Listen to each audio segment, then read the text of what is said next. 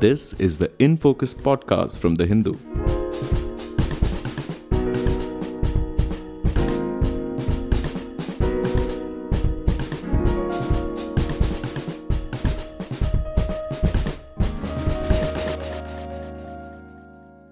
Hello and welcome to the In Focus podcast. I'm Sampath, your host for today's episode.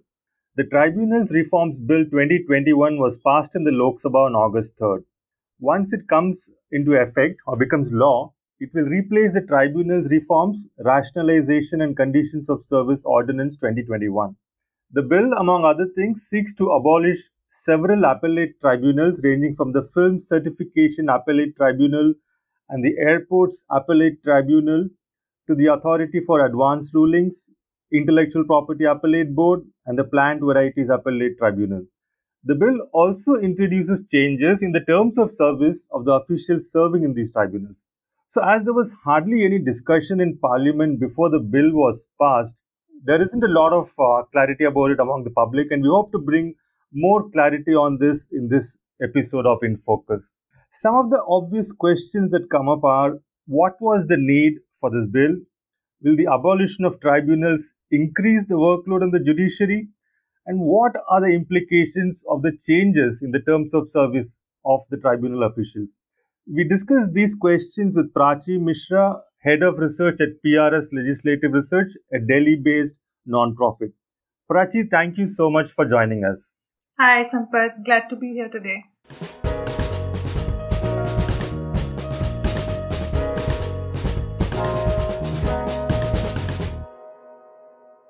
Prachee, to start with, can you give us a quick overview of the bill's history and what exactly does it seek to achieve? Right.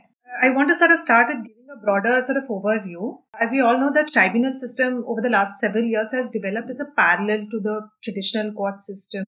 In 2017, the Finance Act actually reorganized several of these tribunals by merging them based on similarity in their areas of their domain areas. And the number of tribunals at that point in that amendment was reduced from 26 to 19.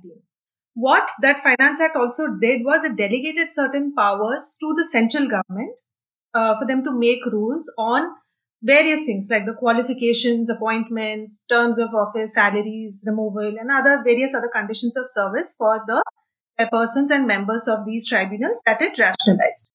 So before this provision was made in this act, who had these powers to make these rules? These were all individually specified in the parent act of each. So, for example, if say the ERA sort of look at the appellate tribunal, then the parent act itself would specify who specifies the qualifications, appointments. So it was individual. Now it is being shifted. During this time, it was shifted to the central government to make these rules, specify these things to the rules. Okay, so in 2017, these powers came to the central government for the first time. In some sense. Now the acts, again, there was some variation and there were multiple of these acts that were sort of, eventually sort of reduced. So, so in like what you said, in 2017, it all came back to the center. Okay, yeah, please go on. Sure. So following this, the Ministry of Finance notified these rules, specifying things like, what will be the qualification of the tribunal members, what would be the terms and conditions of service, what would be the composition of the selection committees, which actually select the members who would be on these tribunals. In 2019, the Supreme Court struck those 2017 rules and directed the center to reformulate them. The court basically at that point stated that the rules are not meeting the requirements laid down in previous Supreme Court judgments which mandated judicial independence of these tribunals. And I'll explain them in the subsequently as we discuss this. Following that, the Supreme Court striking down the rules, another set of rules were notified in 2020, which were again challenged over similar, concerns regarding lack of conformity with principles that have been laid out regarding independence of the tribunal members. Now, while the court did not strike down the entire set of rules, it suggested several changes related to things like terms of office and eligibility of the tribunal members, which subsequently this ordinance and the bill are trying to address. So in early this year, in February, there was a Tribunal Reforms Rationalisation and Conditions of Service Bill that had been introduced in Lok Sabha in the budget session. That bill could not be passed during the session. So in April, an ordinance with similar provisions was promulgated. A new set of rules were also notified simultaneously under the Finance Act in June 2021. Both these ordinances, which was in force, and the rules were later challenged in Supreme Court. This also happened in June. So as soon as the rules were notified, they were challenged. Within a month, in July 2021, the court struck down some provisions within the ordinance which relate to the tenure and the minimum age requirement of these tribunal members. Following that judgment, the previous bill, so this happened in the last 2 weeks in Parliament, the previous bill was withdrawn and a new bill was introduced which would replace the ordinance currently in force. And this new bill was passed by Parliament this week. Okay, so this new bill, does it address the issues which were looked into by the Supreme Court when it ruled on tenure and minimum age? So the bill, it basically does two main things. One of it, which was mentioned earlier, was that it dissolves existing appellate bodies and transfers their functions to existing judicial bodies, mostly high courts. The other thing which it did is that it includes some provisions of the related to term of office, composition of selection committees, qualification of these members, etc. in the bill. Now, the verdict, which came out in July, refers to a specific set of principles. The broader principles, like I said, being at ensuring that independence of the judiciary and ensuring that there is separation of powers between the judiciary and the executive. Now, one thing which I want to sort of flag here is that most of these tribunals have been established as an alternate mechanism to high courts, which implies that they have the status of a high court in our overall judicial system. Now, what the Supreme Court had stated that when a tribunal is vested with the jurisdiction as that of a high court, it must be free from executive interference. So, any involvement of the center in appointments for or administrative activities of these tribunals, things like salaries or sanctioning leave, etc., this would all affect their independence. Now, the ordinance has addressed some of these concerns, but some principles still remain unaddressed. So one thing that was addressed was that ensuring that on a broader principle, ensuring that the primacy of judiciary when selecting who can be a tribunal member, that has been ensured. What has not been addressed was one of the things is the term of office of the tribunal members. So the Supreme Court had earlier stated that the term of office of a member or a chairperson of a tribunal should be 5 years, and they should have the provisions for reappointment. The ordinance provided for a 4-year term, which was struck down. The bill continues to stick to this same 4-year term of office. Now, why the court struck it down? Because what the court said that, if you have a shorter tenure of members, and along with provisions for reappointment, it allows the executive to influence more control over the functioning of the members. It also discourages meritorious candidates from applying for such positions because they would not want to leave their well-established careers to, serve as a member for such a short period. So these are some of the reasons which the court had stated when striking down this provision. The bill continues to retain the same 4-year term of office, basically meaning that it's not changed the term as what had been suggested by the court. The second thing which it retains is the minimum age of eligibility to be a tribunal member. Now, the ordinance had said that a person must be at least 50 years old to be appointed as a member of tribunal. The court had actually struck this down and just basically reiterated its earlier judgments, which emphasized that members should be recruited at a younger age. The court had said that advocates with at least 10 years of relevant experience must be eligible to be appointed as judicial members, because this is also the qualification required for a high court judge. So if you're looking at a tribunal as parallel to a high court, then the qualification of the members should also be the same. The bill has again stuck to the provision which was there in the ordinance, which is that the minimum age continues to be 50 years old, and it's not amended the provision as what the court had suggested. So these are the two major sort of things which the bill has retained what the court had actually struck down. So how does it work? If the court says you can't have this, and how can the government then go ahead and pass a bill with those same provisions which were struck down? I mean, is it legally viable? Won't it be like contempt of court or whatever? I don't know. How is it legally? I mean, okay. Yeah, I mean, it's the court's power is to interpret the law and sort of pass judgments. End of the day, it's Parliament's prerogative to pass a law. So it's not the first time. There have been several instances when Parliament has gone ahead and passed laws which go against the directions of the Supreme Court. It's what's interesting here is that there is a tussle that you see between the judiciary and the executive. Also, because what you see, which is why I also sort of went through the history since 2017, is that the executive continues to frame these rules and the court keeps striking them down. So it seems to be like an ongoing tussle. But the Parliament is well within its mandate to sort of, pass the law as it deems wise in its opinion. Okay, Prachee, let me try and wrap my head around this. I'm not a domain expert here. So, as I understand, a tribunal is like a high court, except that it is populated with people who are domain experts. Given that you may not get those domain experts from the naturally, or whatever judges who are there in the high court. So, it enjoys all the powers, and its independence should be of the same nature, which means that you don't get the government to be appointing judges who will give rulings in tribunals. Is that right? Right, right. So now this entire bill is trying to undermine that by giving itself some leverage by saying that okay, after 4 years you go to we are going to be looking at whether you can get another tenure or not, and by making it more difficult for meritorious people to come in by giving age limits of 50 and so on with a limited tenure, you're again sort of in a way putting the tribunal chairperson or members on a slightly weaker footing. I mean, is that right?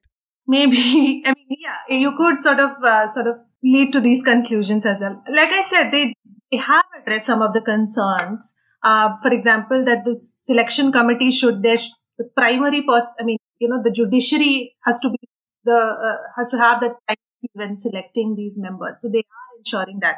But even there is a small, very sort of it looks like a very minor this thing. But this court had also what the bill says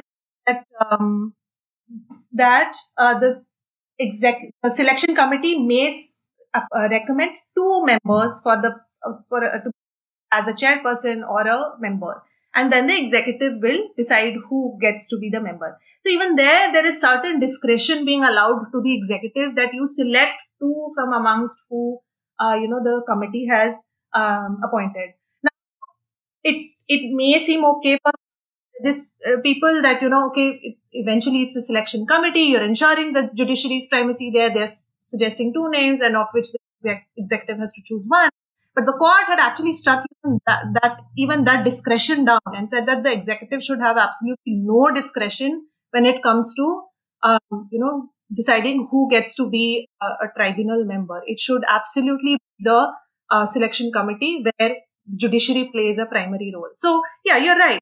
It looks like ensuring, I mean, the way the provisions have been maintained, there will continue to be some form of discretion and exercise of control that the executive can sort of sustain. Yeah, I mean, even let's try and be sympathetic to the government's perspective here. Now, I'm just trying to come up with a logic. You have a selection committee which is competent to select people, Right. and when they give names, why shouldn't we just go with those names? Why does the executive need to have the discretion to select? I mean, that doesn't seem to have any kind of a judicial logic attached to that. That's my question actually. Well, these are sort of larger questions in terms of why the government is sort of. I don't want to sort of comment on that because it's an end of the day, it's a sort of the government's prerogative in terms of how they are framing it, and then Parliament is passing this law. Right now, how does our system of tribunals compare with those in other countries? I mean, since this bill is sort of abolishing so many tribunals on the grounds that there are too many layers of litigation, which is a logic given, do we really have too many tribunals, and are there not legitimate grounds to have all these independent domain-specific tribunals? Right. So the structure of tribunals actually varies across countries. So if I were to take in the US, tribunals are empowered only quasi-judicial functions related to administrative actions. The Constitution actually does not allow vesting judicial powers in any body which is not a court. And the decisions of these administrative tribunals are then, subject to judicial review by courts who have jurisdiction over them. UK, on the other hand, has a two-tier tribunal system, which has a first tier and a tribunal and an upper tribunal, and appeals against the first tier tribunal lie with the upper tribunal. And the first tier itself has several chambers which has jurisdiction over various subject matters. So, for example, the tax chamber has jurisdiction over matters related to indirect and direct taxation, expenses of MPs there. One thing which is interesting is that in the UK, the administration of all these courts and tribunals is managed by a separate organization, which is known as Her Majesty's Courts and Tribunals Service. Why I'm mentioning this specifically is that India doesn't have this sort of an independent sort of entity as of now. But over the last few years, various expert bodies, including the Supreme Court, have suggested that we need to establish an independent entity. And this is called the National Tribunals Commission, which will be responsible to, supervise appointments as well as the functioning and administration of these tribunals. So the judicial function would continue to remain with the tribunals, but their administrative functions can be carried out by this independent body called the National Tribunals Commission. So this is broadly, what we have seen in some of the other countries. As to the question of too many tribunals or, the apt number of tribunals in a country, that's again, very sort of subjective.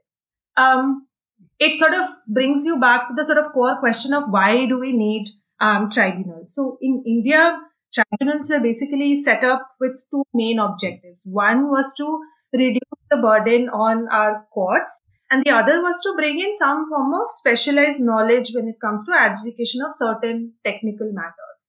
Now, if one could argue that, if we give our courts enough sort of resources, and both, financial resources as well as administrative human resources to reduce their existing pendency, and some form of expertise to deal with technical matters. So, for example, if it's a tax bench, you can have an expert in taxation matters advising, say, the judicial member or something, or just be a technical member.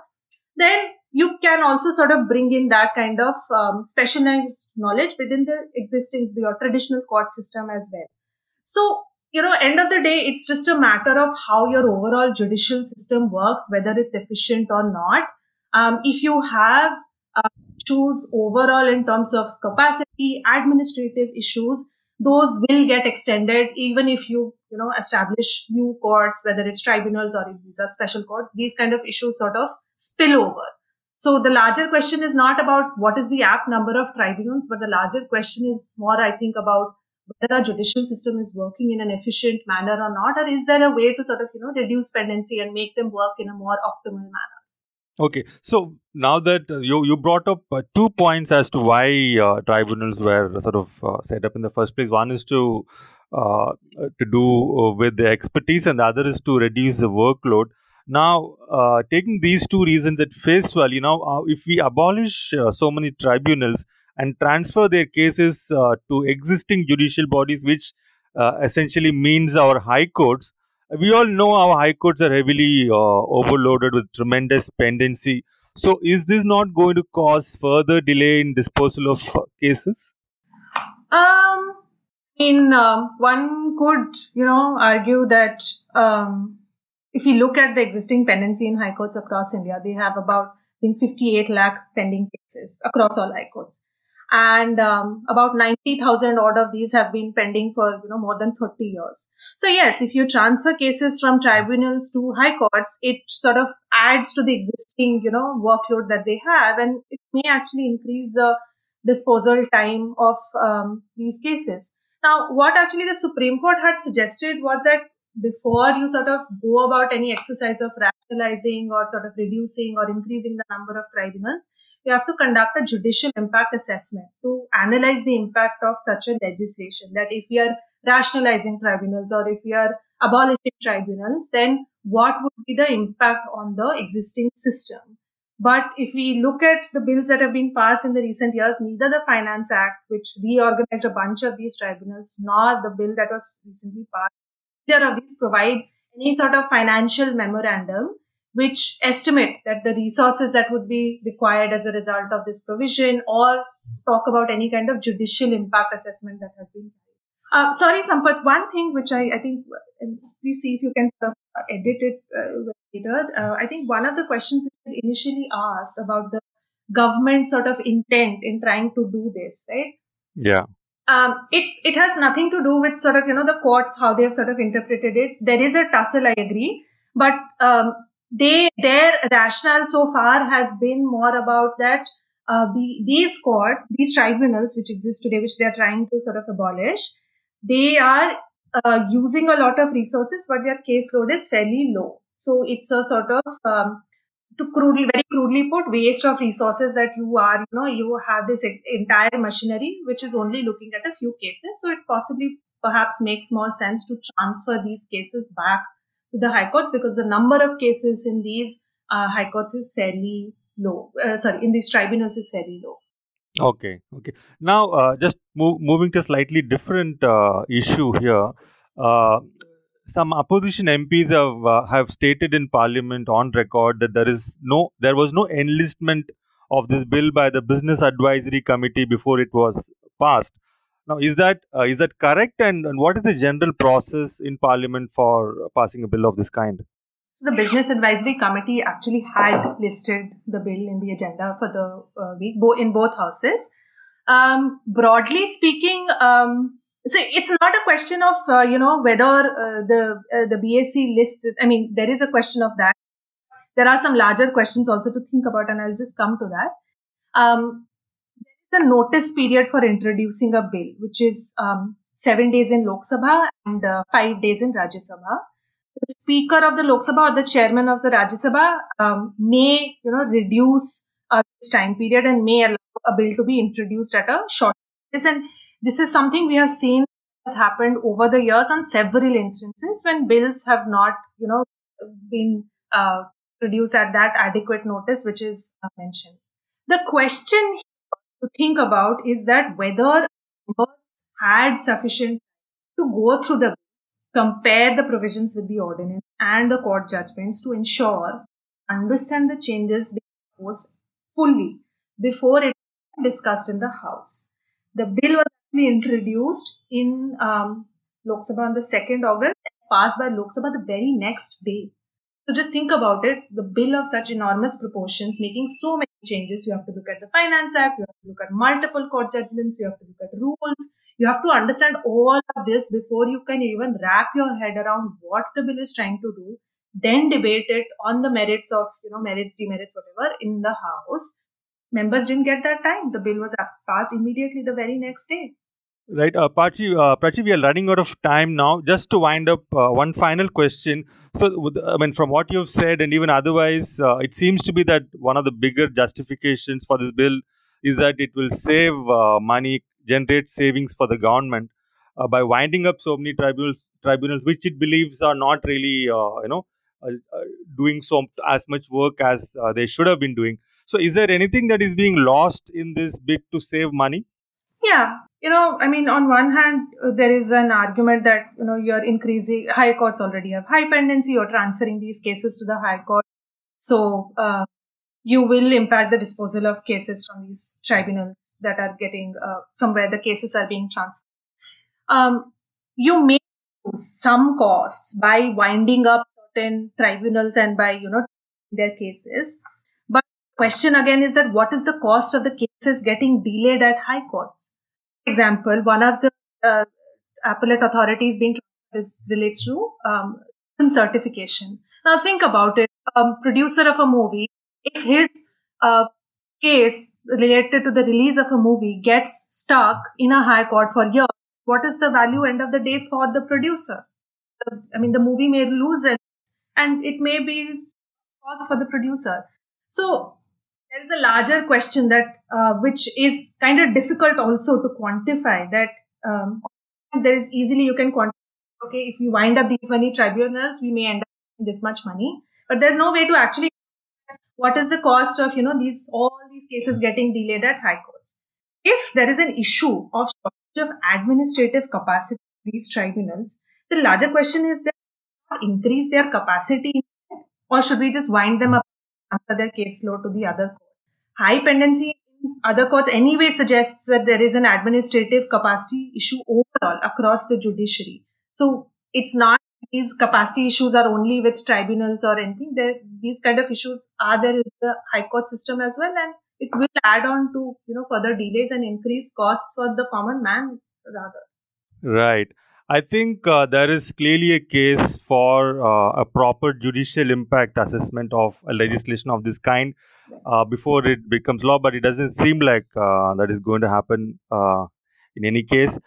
Thank you so much, Prachee, for joining us and sharing your insights and thoughts on this very important legislation. It was a pleasure talking to you. Thanks, Sampath.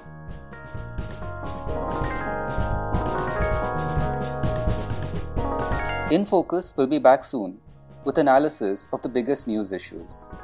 In the meantime, you can find our podcast on Spotify, Apple Podcasts, Stitcher, and other platforms.